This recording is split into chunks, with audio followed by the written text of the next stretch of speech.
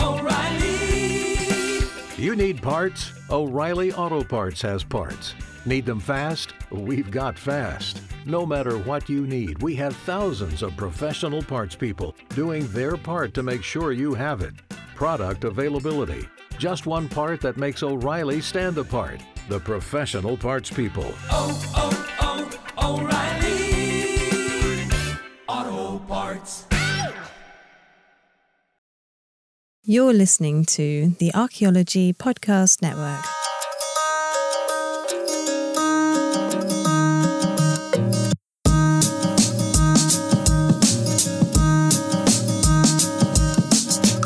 Animals, Episode 60, Ancient Crafts and Ghost Stuff, Experimental Zooarchaeology. I'm your host, Alex Fitzpatrick, and with me as always, Simona Palanca.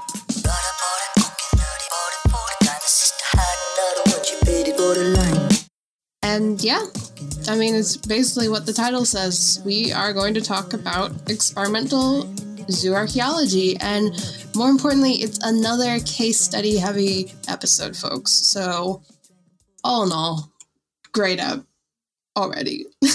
Yep, every segment is third segment. Just as God intended, truly.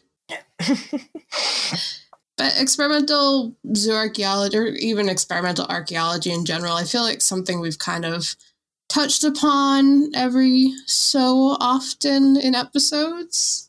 I think most likely, because I mean, a lot of the case studies in particular are sort of sometimes focus on how certain hypotheses have been proven through experimental means. So, yeah, we've definitely kind of touched upon it a bit, but just as a bit of a quick kind of debrief on what we are talking about, in case you're a new listener and this is your first one, in which case, hello and sorry for starting you off like this. But experimental archaeology in general is basically contemporary experiments that try to replicate or recreate either activities or objects or, even events in some cases from the archaeological record to better understand how, for example, with objects, how they were used, or however they ended up the way they do when we find them, when we actually excavate them. So some examples can include, recreating tools and weapons, which is probably the most common form of experimental archaeology, like flint knapping and things like that. Trying certain methods of cooking or crafting, which we'll obviously get into a bit more later on in this episode, or even recreating structures or replicating rites, which is, I think, particularly popular, at least recreating structures here in the UK. Oh, no, absolutely. I can think of a few places that you can visit in Britain where you can see sort of replicas of archaeological structures. I guess more specific to zooarchaeology, however, so it's pretty much the same thing, except that, of course, animal bones are involved. So it specifically looks at how to replicate or recreate the exploitation of animals in the past. So that way you gain an understanding of how sort of your zooarchaeological assemblage has come into being. That could be, both in the way the animals were kept and exploited, but also what the animals may have looked like in the past. Yeah, so there's, especially with zooarchaeology, where we're dealing with once living creatures, loads of elements in place when it comes to how they were used, how they died, how they decomposed and were impacted by taphonomy. So there's loads of reasons why we should be doing experimental zooarchaeology. And also it's very interesting and cool. So and fun. Yeah, and it's fun. Depending on what you do, it's pretty fun, if not a bit gross and smelly, because zooarchaeology. Anyway, so let's look at animal use to start off with. And perhaps one pretty easy first kind of example of experimental zooarchaeology is hunting. Obviously, like one of our first relationships, perhaps, between human and animal species is that of prey-predator. Maybe not the first, but one of the earlier ones, I guess. Yeah, look at that fluffy animal. I'm going to eat that. Yeah, big food. So the first case study that we have in this, again, all case study episode is shark teeth used as weapons. So now shark teeth commonly found in archaeological contexts, well, not so much in Britain, but around the world, are often interpreted as natural remains or used as ornaments. But tools is not necessarily the first sort of thing that comes to mind. Now, like various shark species remains from Rio de Janeiro, Brazil, have been analysed. So the methods include sort of use-wear analysis, where experimental replicas are compared to archaeological artifacts. Now, the tool designs were replicated based on both ethnographic and archaeological data. Thus, they were able to recreate various tools such as knives, piercers, and arrowheads, which were then tested, and that's the gross bit, on animals such as pigs, fish, and deer. And with the results, a database was created for further use, which could then be implemented to understand how to best identify various uses of shark teeth in the archaeological context, essentially by comparing the marks that the shark teeth would leave on the remains of these species. I apologise, that's my coffee machine turning itself off. No sharks were harmed in the making of that coffee, and it's still going. But yeah, I mean, it's a good example of kind of one of the reasons why you'd want to do experimental archaeology or zooarchaeology, which is, one of the things about archaeology is it's not nice and neat in any sense of the way we use that phrase. So, you never really have a perfect or good sample set to kind of compare things with. So one great thing is to kind of try and replicate objects or artifacts or whatever, and, be able to see how it impacts other objects, like in this case, stabbing and different kinds of animal flesh, and being able to kind of see how we can use that data to compare it to archaeological samples. Speaking of, we're going to continue with the fishy type of theme, unfortunately, I guess, for me. We're talking about bone gorges. So a bone gorge is a type of hook that it's not really a hook, though. It's like a long cylinder of bone, and then both ends are sharpened. So these are found in sites on the western coast of South Africa, but are not entirely confirmed to be for fishing, despite what you may think. Some other theories are they might have been used to catch birds or even to pry shellfish from rocks. So archaeologists have done experiments where they've recreated bone gorges using impala. Epicheros melampus. Thank you. Metapodials, and strung them with threads of antelope hair, leather, sinew, and other kind of plant materials. So the fishing experiments they did with these showed a success rate of about 37%, although the failures may have been due to kind of animal-based threads, which were not as good as plant fiber and would snap or loosen when they caught a fish.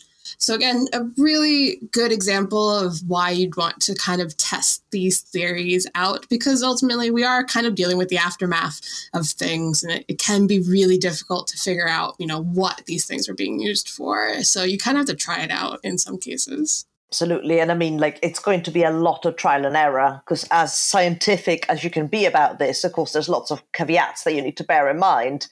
One thing coming to mind would be the skill of the person that's performing the act. Because say, for example, the person that's recreating the experiment by using, say, going back to the shark teeth, using the shark teeth to sort of fillet or remove meat from a carcass may be more or likely less skilled than someone who would have used them, with that being their livelihood. Yeah, and I think a lot of these experiments that we'll talk about do kind of consider that in the way they interpret the data that they end up with. Because, it's ultimately a not entirely perfect experiment, but, it's as perfect as we can get in the circumstances.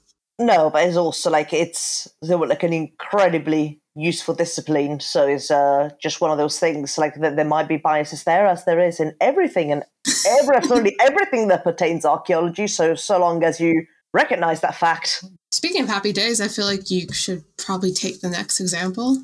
Well, because I guess, a happy day it was. Well, we'll wind back a bit. So another thing that for which experimental zooarchaeology is used is to recreate the process of domestication and the livestock that would have been kept by past populations. So one of the case studies we have here is actually a place, more than anything, called Butser Ancient Farm, which I'm sure we've mentioned several times, especially during our earlier episode, which is, well, it's just that. It's an experimental archaeology farm, just located in Charlton in the south of England, and was created in 1972 to test archaeological theories relating to Iron Age Britain at first. It now includes Roman period work, including a Roman villa, which my dog hates, by the way, well, because they've got the period accurate statues and the bright colours, and she hates them, which I get it. Those statues were super tacky. But they also now have Saxon period stuff as well, including a Saxon hall. And now going all the way back to Happy Day, because one of the events that Butser Ancient Farm organised was the one and only time that Alex and myself met IRL. And there isn't even a photo to prove it. Yeah, we did not take any photos. I have a photo of myself there. No photos of us together. To be fair, Simona is incredibly elusive. Yeah, so they have a lot of reconstructions of archaeological buildings. These include sort of prehistoric. They have some earlier prehistoric structures as well now, I believe. I forget which was Mesolithic. Yeah, there was one that they had a fundraiser for. Oh, yeah. Thing. Of course, Iron Age roundhouses. They also have some grain storages. Of course, the villa construction, the Saxon Hall. And they also try to recreate prehistoric farming and growing sort of prehistoric variety or ancient varieties of crop. Butser Ancient Farm also keeps ancient breeds of livestock, which, while I guess modern in date, are sort of the closest to what breeds sort of in the Iron Age and Roman period would have looked like. So in the case of sheep, that includes Sowie, which I believe they don't keep anymore because they're too good an escape artist and they just keep running away everywhere. Manx Loughton and Shetland sheep. They have Old English goats and pigs, which have been sort of crossbred between wild boar and Tamworth pigs. Again, sort of trying to reconstruct, so to speak, sort of how, not necessarily exactly what livestock would have looked like in those time periods, but probably close as. Yeah, and it's also kind of a great example of why experimental archaeology in general is quite a popular thing to do. It's a very important thing to do because it does help us potentially fill in some of the gaps in knowledge. But it's also a great kind of outreach type of activity. I mean, Butser Farm is a really good example of that, in that it is a tourist kind of stop as well as a great source of research and kind of education as well. But it's a nice way to kind of get people really involved in archaeology. And I think it particularly works for people who are not archaeologists themselves, because I think there's sometimes a disconnect talking about the past because it is ultimately a very long time ago. But doing things like this and reconstructive work and, reenactment work is really interesting and useful for that kind of stuff. Yeah, because I think, especially, it's, as you said, much more tangible evidence. Because, say if you're not or don't already have a predisposition towards history and archaeology, and it's something you don't necessarily not care about, but that's never really interested you, actually seeing it, and sort of having that they do walk in herds moment, might spark somewhat more of an interest. Yeah, and to be honest, as an archaeologist, archaeology can be really boring a lot of the time. So, it was fun to go when we went because I was, midway through my PhD and was at that kind of, exhaustion point of doing the lit review. And it was, kind of rejuvenating to go and see Iron Age British kind of reconstructions and reenactments in some sense as well, because otherwise I'd been bogged down in, hundreds of papers, and it was just really boring. Sorry, it was really boring. And also watching a massive Wicker Man being set on fire. Oh, that was great. Oh, cool. I mean, that's my kind of zooarchaeology and archaeology. Let's burn stuff. That was cool. It was great. In the archaeology of setting things on fire. I mean, I feel like I missed my calling. I could do that really well. I don't need a PhD for that. I can do that. I do that all the time without doing archaeology. It's fine. Well, there you go. This is the episode where Alex found her calling. Gonna set stuff on fire. But scientifically. So our last case study for this segment is a bit different and potentially not really an example of experiment.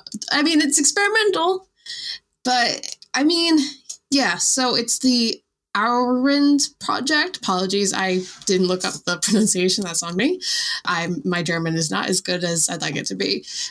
But yes, so this is a rewilding project in Southwest Germany using backbreeding to attempt to create a modern-day equivalent of an auroch based on both genetics and phenotype. So, like, not only will it be genetically similar based on DNA markers, but it will also look like an auroch. So it started in 2013, and it combines modern day breeding methods with archaeological data, comparing modern DNA of the current herd that's being part of the project to a DNA or ancient DNA from auroch remains from the upper Rhine Valley. So they're actually at their third generation of cattle, and it's mixed from several species, the Zooarchaeology, which helps kind of give them the proper coloring that they're looking for, the Watusi, the Hungarian steppe cattle,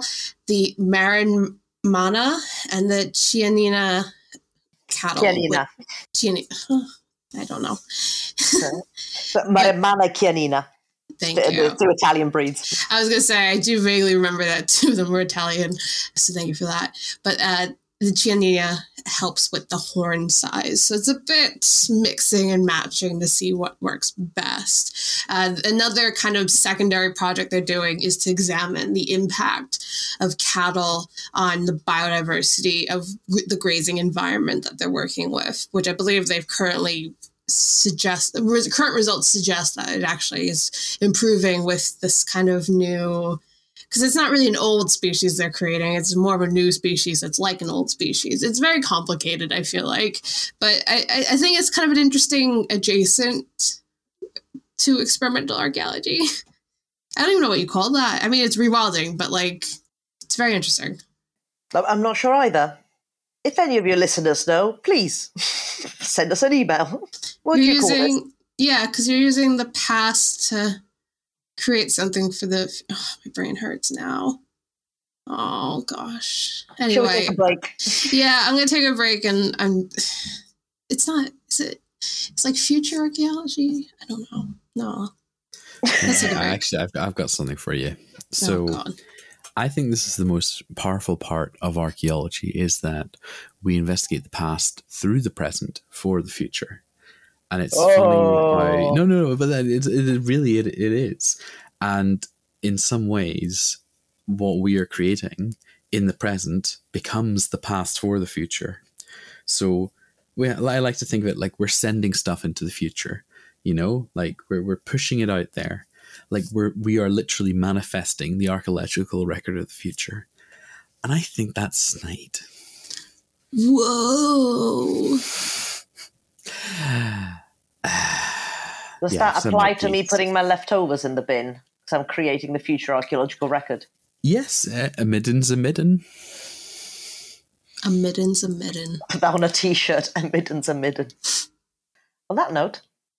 Break time. Spin your passion into a business with Shopify and break sales records with the world's best converting checkout. Let's hear that one more time. The world's best converting checkout. Shopify's legendary checkout makes it easier for customers to shop on your website, across social media, and everywhere in between. Now that's music to your ears. Any way you spin it, you can be a smash hit with Shopify. Start your $1 a month trial today at shopify.com/records. Spin your passion into a business with Shopify and break sales records with the world's best converting checkout. Let's hear that one more time. The world's best converting checkout. Shopify's legendary checkout makes it easier for customers to shop on your website, across social media, and everywhere in between. Now that's music to your ears. Any way you spin it, you can be a smash hit with Shopify. Start your $1 a month trial today at shopify.com/records. we are talking about experimental zooarchaeology, which is basically, doing fun things to see if we can understand the past a bit better. And this is probably the part of experimental zooarchaeology I'm most excited about because, well, I like food. I'm a chubby little bunny and I like food. There's nothing you can do about that. It's cooking, baby. Speaking of which, I don't think we've asked in a while. I do eat now. Yes, I've grown and changed as a person. I turned 30 and I'm an adult now. And I eat dinner before I record my podcasts. So, what a character arc. 5 years we've been doing this. You started to see character development. I mean, you're still the youngest here. So. Yeah, this is true. I'm the baby. It's dinosaurs. Dinosaur show. For the youth out there who don't. Yeah, I know. I got it. It's really funny how this just seems to be this is the theme.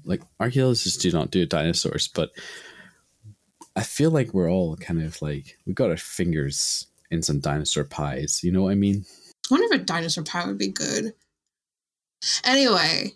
Oh. Do you know what? Yeah, sorry. Let's not go down that road. I mean, I had crocodile once in a burger, and I wonder if that's similar.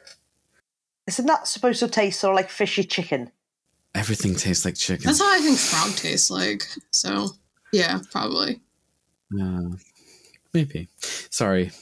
For all this talk of food. Yeah, well, we can actually look at cooking in two different ways when we come to kind of experimental zooarchaeology. We have, again, the stuff that I'm excited about, which is eating food, but also, reconstructing the recipes themselves. There is a plethora of ancient and otherwise old recipes that we have that is available for us to kind of reconstruct through remaining literary sources, and also kind of just the general modes of processing and preparation and preservation. You must be very keen to do the first case study. Well, I was going to lead into it saying that might be one recipe that you would not be keen on tasting, because it just sounds gross, but is Roman garum. For the uninitiated, it's a Roman fish sauce made from fermenting fish with salt, herbs, and spices. I am sorry, that sounds disgusting. I mean, I'm partially Norwegian, and fermented fish is kind of our bag, and I have to eat a fermented fish every year for New Year's, so it's not that bad, just saying. Oh no, we do that as well. We have a type of fermented cod, which just by the smell alone, I've always refused to try. But yeah, no, we have a type with stockfish, so yeah, it's a type of fermented cod. Just smell alone, hard pass for me. I prefer my sort of modern, more Roman, it's an Italian fish sauce of just your olive oil, lemon juice, some garlic, and oregano or parsley. Lovely, goes down a treat. But garum, in spite of the Romans having a habit of writing everything down, even stuff that really, please, why? The exact preparation details of garum were not actually well known. Some texts provide a general idea of the recipe, however, so that was used by researchers at the universities of Cádiz and Sevilla, who extracted the chemical composition of archaeological garum remains, including fatty acid and mineral profiles. From that information, and the little we had from the written record, they worked backwards to attempt to reconstruct awful fishy sauce. And they were able to actually work out the percentages. So you'd have an 80% fish base, anchovies in this case, 15% of salt to 5% of spices. And they would all get layered and macerated before being filtered using linen. I don't know. I think that sounds good, to be honest. Well, we'll have to do a bonus episode where Alex reacts live at eating garum. Simona takes Alex to the hospital live. Anyway, to kind of continue the fish theme that I really didn't think that what I was going to do in this episode, but apparently it's just all fish all the time. Sadly, for me, again. talking about cooking fish on Holocene hearths. So burnt fish assemblages have been found on Richardson Island, a early Holocene site in Haida Gwaii in Canada, which was derived from several hearths that were kind of recovered. And it was a really interesting kind of assemblage. There's a very diverse fish species composition, with most of the bone coming from rockfish. Sebastis species. But they were smaller than would be expected. So the archaeologists did some experiments in burning rockfish bone to examine high temperature effect on reducing bone size and short-term use of single/multiple use hearths to examine the impact on fishbone quantification. So results indicated that burning was actually not enough to account for the size difference as observed in these archaeological remains. And short-term use of these hearths results in more fragmented and differential preservation across fish species and bone elements. So it would ultimately make identification processes difficult, especially for kind of figuring out the number of individual species and the minimum number of individuals.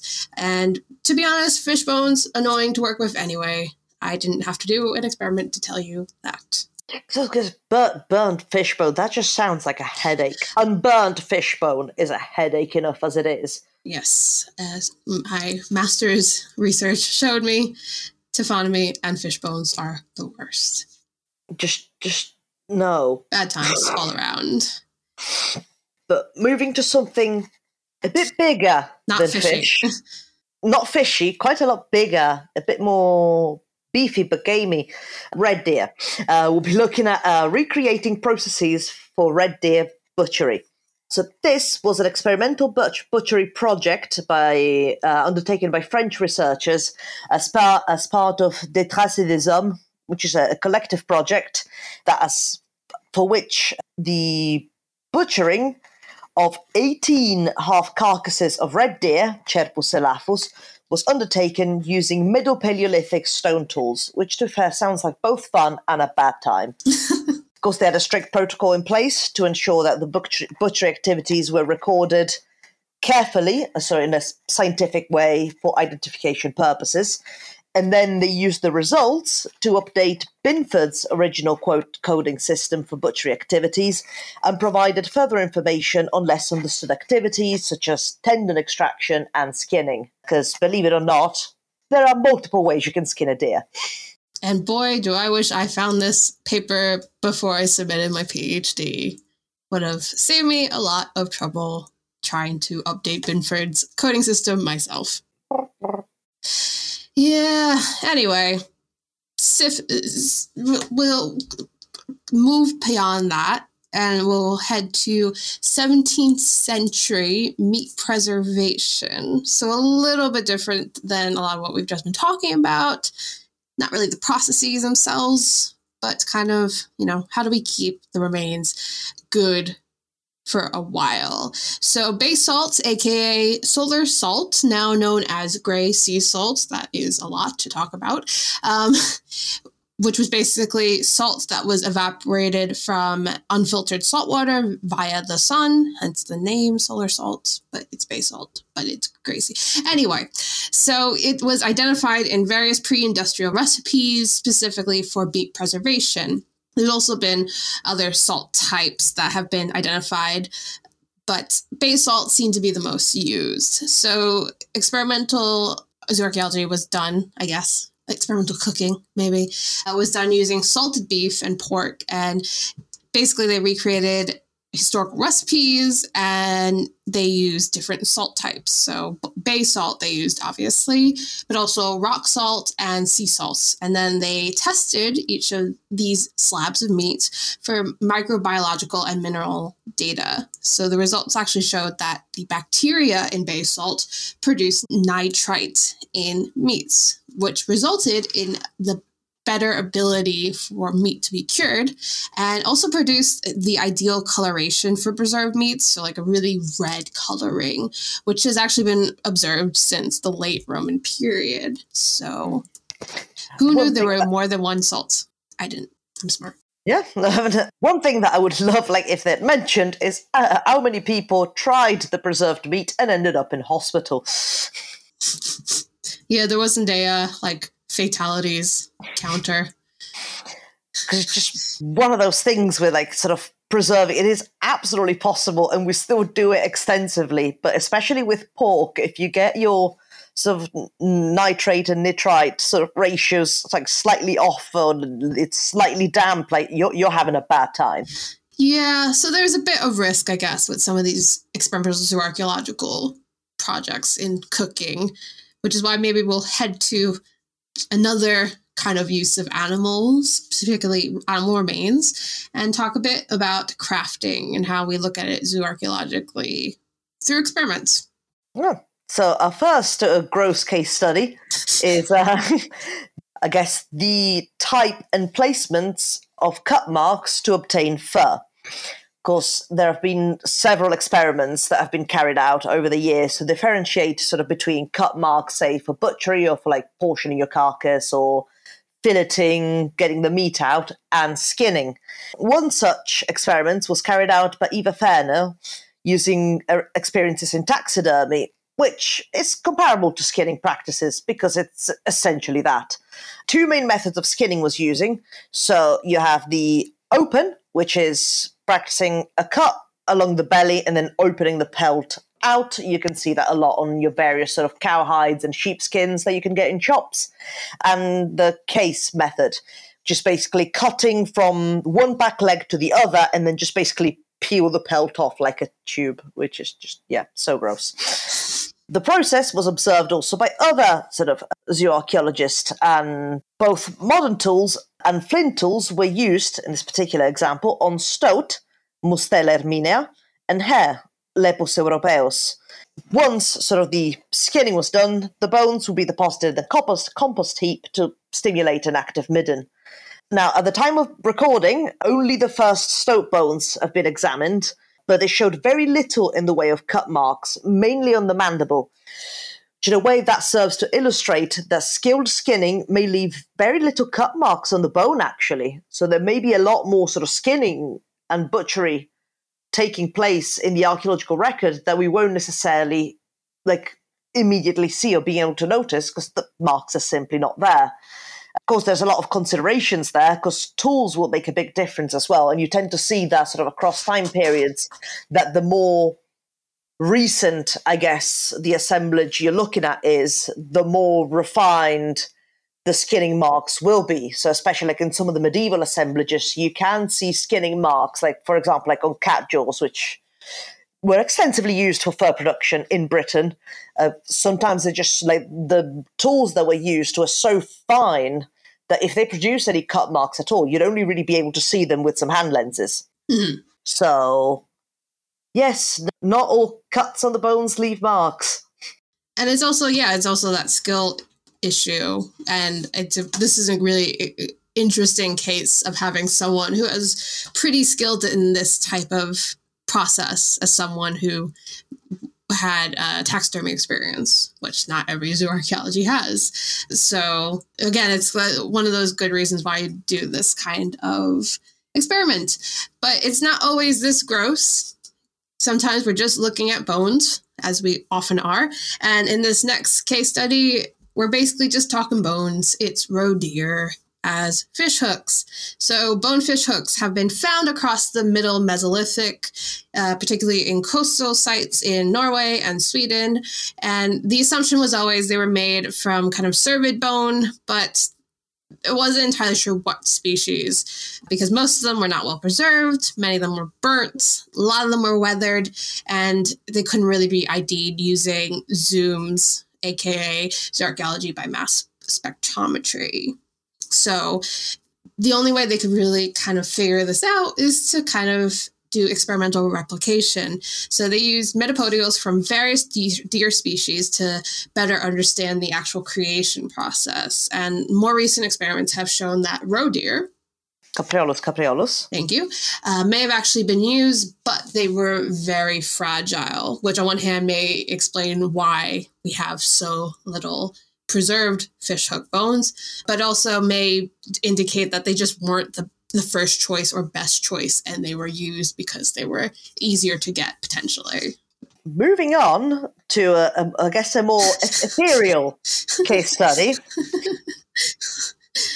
This case study is about making Stone Age glue. Now, I say a bit more ethereal because, of course, we don't have any actual archaeological evidence of this type of glue. Because, well, first of all, how likely are you to excavate a Stone Age site? Not massively. What's the likelihood of you finding preserved glue? Even less likely. So that's why experiments have been carried out to better understand how glue may have been made during the European Stone Age. Several attempts have been made, including using birch tar or pitch, pine wood, tar and pitch, pine resin, charcoal, and hide. What these experiments have concluded is that hide glue made using rawhide from cows and pigs showed that, well, making glue out of a pig hide is a bit difficult because there's just a bit too much fat content. But the cowhide, when boiled, actually created a fairly flexible and strong glue. So this would have come in very handy for tool and weapon creation. Only slight teensy little flaw in this type of glue is that it loses effect once wet. I mean, again, you know why we need to do experimental zooarchaeology? Because we don't have the actual evidence. So it's kind of just like, well, why not, right? What about glue? Well, they would have used a resin or a fat of some sort to sort of like bind together sort of tools and weapons. So, yeah. So glue. I just literally I included this in this episode because it's just something I did not think about. And boy, was my brain galaxy brained and made huge and big thinking about this. Yeah, because you see that used a lot, so say, still staying within sort of the realms of experimental archaeology, you see them a lot in reconstructions of flint knives and daggers. So you have your flint blade onto like a wooden or bone handle and then sort of attached with strings and some sort of pitch or tar that keeps it in place. And it's glue. Glue. It's glue, and it's not made out of pig. Maybe they tried pig for a little while and then just decided that. Although Stone Age glue, it wouldn't have been pig, wild boar. Yeah, true. That's true. Maybe there's a little bit less fat content in wild boar, so it might have worked a little better. Well, I guess as we think about glue, we'll take a break and we'll come back for our final segment. Everybody in your crew identifies as either Big Mac Burger, McNuggets, or McCrispy Sandwich. But you're the Filet-O-Fish Sandwich all day. That crispy fish, that savory tartar sauce, that melty cheese, that pillowy bun. Yeah, you get it. Every time. And if you love the Filet-O-Fish, right now you can catch two of the classics you love for just $6. Limited time only. Price and participation may vary. Cannot be combined with any other offer. Single item at regular price. Ba-da-ba-ba-ba. Pulling up to Mickey D's just for drinks? Oh yeah, that's me. Nothing extra, just perfection and a straw. Coming in hot for the coldest cups on the block. Because there are drinks. Then there are drinks from McDonald's. Mix things up with any size lemonade or sweet tea for $1.49. Perfect with our classic fries. Price and participation may vary. Cannot be combined with any other offer. Ba-da-ba-ba-ba. You've worked hard for what you have. Your money, your assets, your 401k, and home. Isn't it all worth protecting? Nearly 1 in 4 consumers have been a victim of identity theft. LifeLock Ultimate Plus helps protect your finances with up to $3 million in reimbursement. LifeLock alerts you to identity threats you might miss. And if your identity is stolen, your dedicated U.S.-based restoration specialist will work to fix it. Let LifeLock help protect what you've worked so hard for. Save 25% off your first year on LifeLock Ultimate Plus at LifeLock.com/aware. Terms apply. And we're back with Archaeo Animals, episode 60. We're talking about experimental zooarchaeology, and we're coming to potentially the grossest part of what experimental zooarchaeology can be. And it's, well, taphonomy is very important, right? And just as a refresher, we have talked about taphonomy before in episodes, but it's basically the processes that occur to remains after death, or to get even kind of more complicated with it. It's basically everything that ever happens that causes remains to kind of, well, remain and be in part of a archaeological assemblage. Okay, what gets them from A to B? Like where A is the animal is still alive, happily grazing in the field, and B, you've just dug it up the ground 2,000 years later. Yeah, so it includes everything from why the environment has invited these species into this region to thrive, to as far as your sampling procedure as an archaeologist. So it's very expansive, but clearly very important because it's how we get to archaeology. And it's also, obviously, because it's so expansive, it kind of covers a lot of the things we've already talked about in the previous session. So, between hunting and killing an animal to the way we process the animal for either crafting or cooking, all that stuff is included. So this kind of section will be more about the naturally occurring and potentially messier parts of taphonomy. So like the non-human processes, at least. Yeah. Because it's important. Well, because they're all part of how your assemblages form, whether it's from like scavenging by other animals or simply the bones left outside or in the surface of a feature to sort of weather over time. Yeah, it's all the stuff that we need a bit more help in understanding because they are not human influenced. We can, as people who have, for the most part, eaten animal products, we kind of know, if an animal was eaten, we might expect a certain type of look, right? But we don't potentially know, say, how a reptile may deal with a animal or vice versa, which is how other animals would deal with reptiles. And that will be our first case study, which is reptile taphonomy in the Natufian period. So, snake and lizard remains are frequently found in Pleistocene Natufian sites in the Levant, but we're not exactly sure of their role in Natufian diet. So, experiments have been done to kind of see the impact of both pre-depositional and post-depositional processes on snake and lizards, including the European glass lizard, Pseudopods apodus, and the common viper, Vipera palestinae. So the zooarchaeologists took vertebrae from both species to kind of create a bone modification typology to compare with archaeological bone. So again, it's kind of doing something controlled to see how things influence other things and then being able to kind of just match that to what we see in the archaeological record, because obviously we don't actually see how things come to be in the archaeological record. So this experiment basically took bones, which were digested from the eagle owl. Boobo, boobo. Yeah, I knew you'd like that. The boobo, boobo. And these bones were used to examine pre-depositional processes of consumption and digestion, as well as post-depositional experiments were done, including weathering, burning, sediment erosion, and trampling. So all these experiments were done, and the zooarchaeologists would look at the bones as they appeared afterwards and kind of make notes on how the bone surface was modified, the various patterns that were created, and they would make them into categories and eventually make this into a typology, which is great because it makes everyone else's lives a lot easier because you can just look up the typology and compare it to the bones you have.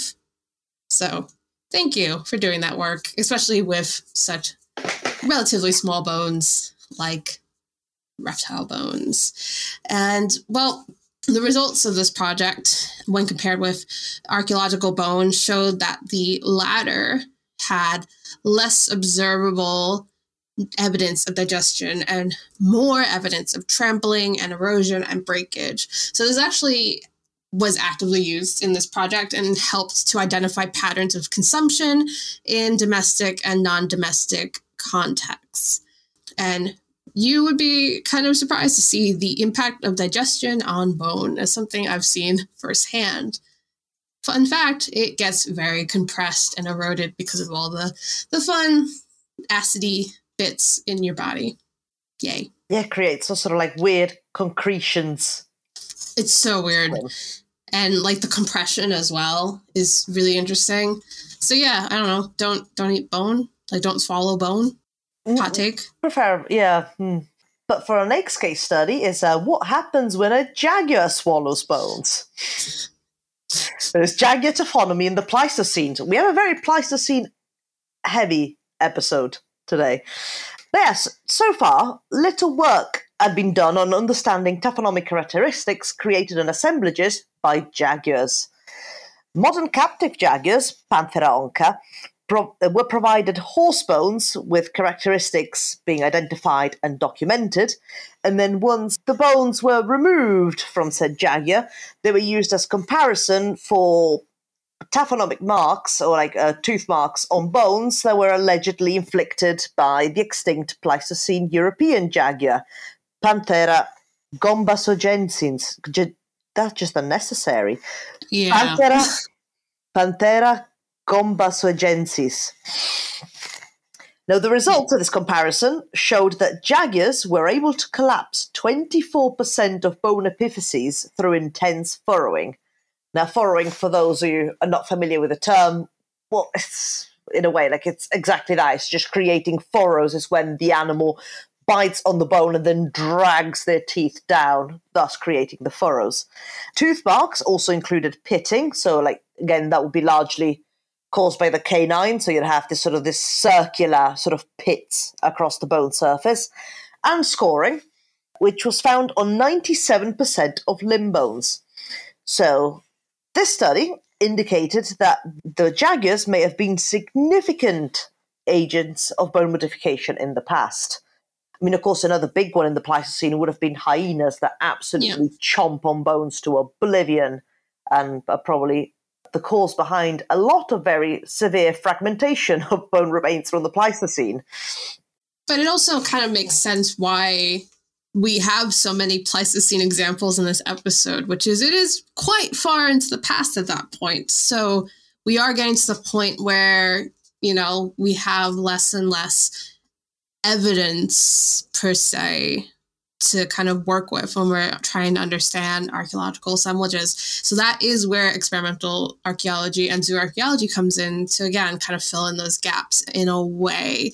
And with zooarchaeology, obviously, we do have the kind of ability to find comparable modern day species and, you know, see what happens. Obviously, it's not going to be 100%. There always will be slight differences. But it's pretty, I think it's, you know, it's pretty useful. And again, taphonomy in itself is such a complex, huge thing that you do need to kind of figure out exactly. Because, you know, I mean, like saying, oh, obviously jaguars probably modified a lot of bone in the past. It seems like an obvious thing to say. But if you don't have the ability to kind of compare jaguar gnawing and the kind of marks they make with the archaeological material, you know, can't really exactly say that. Do you know what I mean? It's a lot of kind of, I mean, I think that's archaeology, isn't it? It's kind of supporting and finding evidence for things that you could maybe safely assume sometimes, especially with zooarchaeology. But like some of these theories, especially in the case of like tooth marks, like I guess experimental work is the closest way to sort of prove your hypothesis, because species like different carnivora species could leave very similar marks on the bone. So if you've got a bone that's been sitting around for 25,000 years and it's got some pitting, I mean, like, to be fair, there are probably people that can work this out, but, you know, would be able to just pull it up, look at the tooth marks, say, oh yeah, that was a jaguar, oh, that was a Cape lion. You know, comparison is absolutely the best way to learn and identify these things. And there have been so many predators and, yeah, again, carnivora species in the Pleistocene period, because you would have had your jaguars, you had the hyenas, the lions. It's looking at sort of their modern sort of counterparts, especially in the case of hyena, where it's almost essentially the same animal. You're going to get a much better idea of what sort of bite signature that species leaves on the bones. And if you're interested in a much more light version of that, you can try this yourself with your dog, if you have one. Which I absolutely never, ever have done this myself for fun. But if you get, again, a bone, please don't feel like I should stress it. Not a cooked bone, a raw bone, please. And you give it to your dog, and you let them have fun with it for a bit. And if it's safe to do so, again, not if they have any resource guarding or anything, please. Yeah. Take the bone back and take a look at it, because you will see, the pitting and the furrows and the scoring that I've just mentioned, and you'll be able to see those for yourself. It's interesting because my cat has actually been doing contemporary kind of experimental zooarchaeology where she scratches and scratches at my rented carpet and is trying to see the taphonomy that she leaves behind. And as much as I try to stop her from doing her academic, rigorous kind of research, she continues to do it at 4 a.m. It's very fascinating work, and she's clearly very committed to it. And I'm definitely not going to throw her out the window if she keeps doing it. And then one night you're going to wake up and you're going to see another cat there. But it's fine because he's peer reviewing. Well, it's fine. It's because my cat hates other cats. So she headbutts my window all the time when she sees other cats outside the window. She's very fascinating and very Alex-like in some ways. Not liking other people, things like that. Mine hates other cats as well. I'd say they would go together really well, but they would just hate each other. But in different corners of the same room. They would just exist. So we have one final case study, and I picked a special one. I picked a really interesting and thought-provoking one. I really want the listeners to kind of take away with the kind of majesty and, expansiveness of the, how we're thinking about the human condition, how we're thinking about human relations with the world when we do experimental archaeology and zooarchaeology. And of course, I am talking about poop. Do you know how happy I was when I found this case study? I was like, by God, this will be the capper on our amazing episode. We're going to talk about poop. Our opus magnum. Poop. It's poop. It's glue, and then it's poop, baby. The taphonomy of livestock dung, something I never thought about in my entire life, and boy, have I ruined my life now. But it is important. Dung is very important, folks. We need it. So experiments were used to, better understand the preservation of microfossils in dung, specifically opaline phytoliths and calcitic dung spherulites. Again, something I have literally never thought about in my entire life. But boy, we're all learning together about poop, aren't we? And so these things, these microfossils, actually originate in the digestive tracts of animals, and they can be used to indicate herbivore presence in areas, as well as support research into ecological strategies in the past, because obviously, like I said, as much as it's fun to joke about poop, it's actually quite important and has a lot of uses outside of being poop. So something we actually didn't really talk about that much in this episode, but is actually quite useful in experimental archaeology in general, is ethnography, which is basically it's an anthropological approach. Although archaeoethnography is a very common kind of practice, you basically go out to places and spend time with people and kind of learn from them, their experiences with certain things. So in this case, with this experiment, ethnographic fieldwork in Bestansur in southern Kurdistan was combined with modern samples taken from local cattle, sheep, and goat to kind of get an idea of how dung was being used for farming strategies in the area, and, basically what the poop looked like and kind of what the microfossils looked like. So ethnographic fieldwork also provided information to understand external factors that could impact dung composition. Because again, taphonomy, very expansive. Never really thought about using taphonomy to understand poop, but hey, my brain is small, and now my worldview is so wide and galaxy brain now that I've read this paper.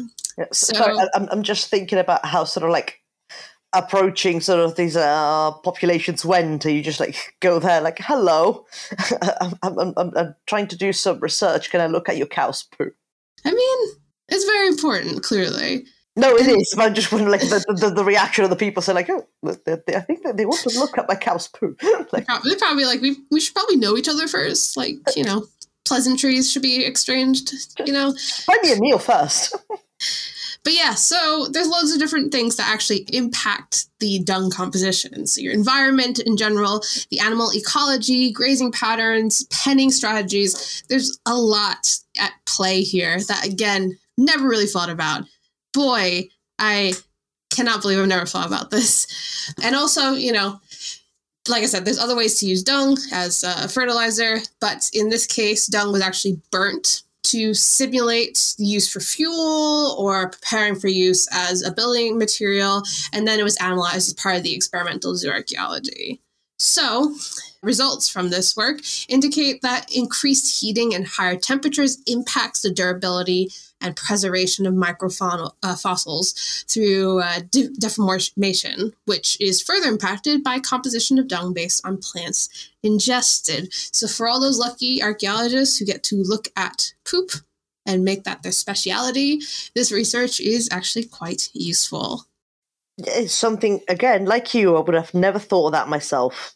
And yeah, I mean, it's fun to joke about, but honestly, I think it speaks to why I like archaeology, which is there's so many ways to go about it. You can go about it by looking at hunting, you can go about it looking at just animal remains in general, and you can go about it looking at poop. Yeah, because I knew that sort of would have been used, I think it was used in Britain as well, both as building material and fuel. Yeah. But the preservation of microfossils sort of within that's not crossed my mind. Yeah, it's like that thing where as we get more technologically advanced with the way we can research archaeology, we can actually get into this kind of nitty gritty even more. I mean, even looking at pollen archaeology and all that stuff, that is just, it's too much for my tiny brain to really understand. I think, all in all, what is safe to say that experimental archaeology and zooarchaeology in particular is in equal parts gross and fun, but I think we've established through all of these great case studies that it is also a vital part of the archaeological scientific process, because it has given us the ability to prove a number of hypotheses that we would not have been able to otherwise.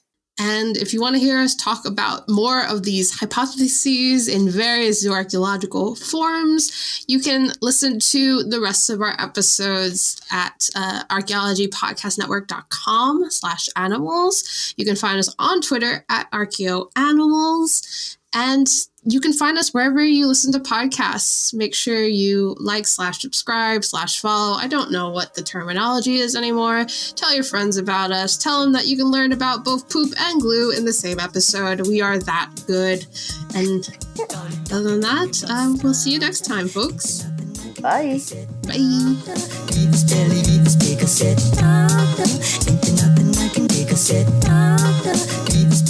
Thank you for listening to Archaeoanimals. Please subscribe and rate the podcast wherever you get your podcast from. You can find us on Twitter at Archaeoanimals. Also, the views expressed on the podcast are those of ourselves, the hosts and guests, and do not necessarily represent those of our institution, employers, and the Archaeology Podcast Network. Thanks for listening. This episode was produced by Chris Webster from his RV traveling the United States, Tristan Boyle in Scotland, DigTech LLC, Cultural Media, and the Archaeology Podcast Network, and was edited by Chris Webster. This has been a presentation of the Archaeology Podcast Network. Visit us on the web for show notes and other podcasts at www.archpodnet.com. Contact us at chris@archaeologypodcastnetwork.com. Pulling up to Mickey D's just for drinks? Oh yeah, that's me. Nothing extra, just perfection and a straw. Coming in hot for the coldest cups on the block. Because there are drinks. Then there are drinks from McDonald's. Mix things up with any size lemonade or sweet tea for $1.49. Perfect with our classic fries. Price and participation may vary. Cannot be combined with any other offer. Ba-da-ba-ba-ba. Join us today during the Jeep Celebration event. Right now, get 20% below MSRP for an average of $15,178 under MSRP on the purchase of a 2023 Jeep Grand Cherokee Overland 4xE or Summit 4xE. Not compatible with lease offers or with any other consumer incentive offers. $15,178 average based on 20% below average MSRP from all 2023 Grand Cherokee Overland 4xE and Summit 4xE models in dealer stock. Residency restrictions apply. Take retail delivery from dealer stock by 4/1. Jeep is a registered trademark.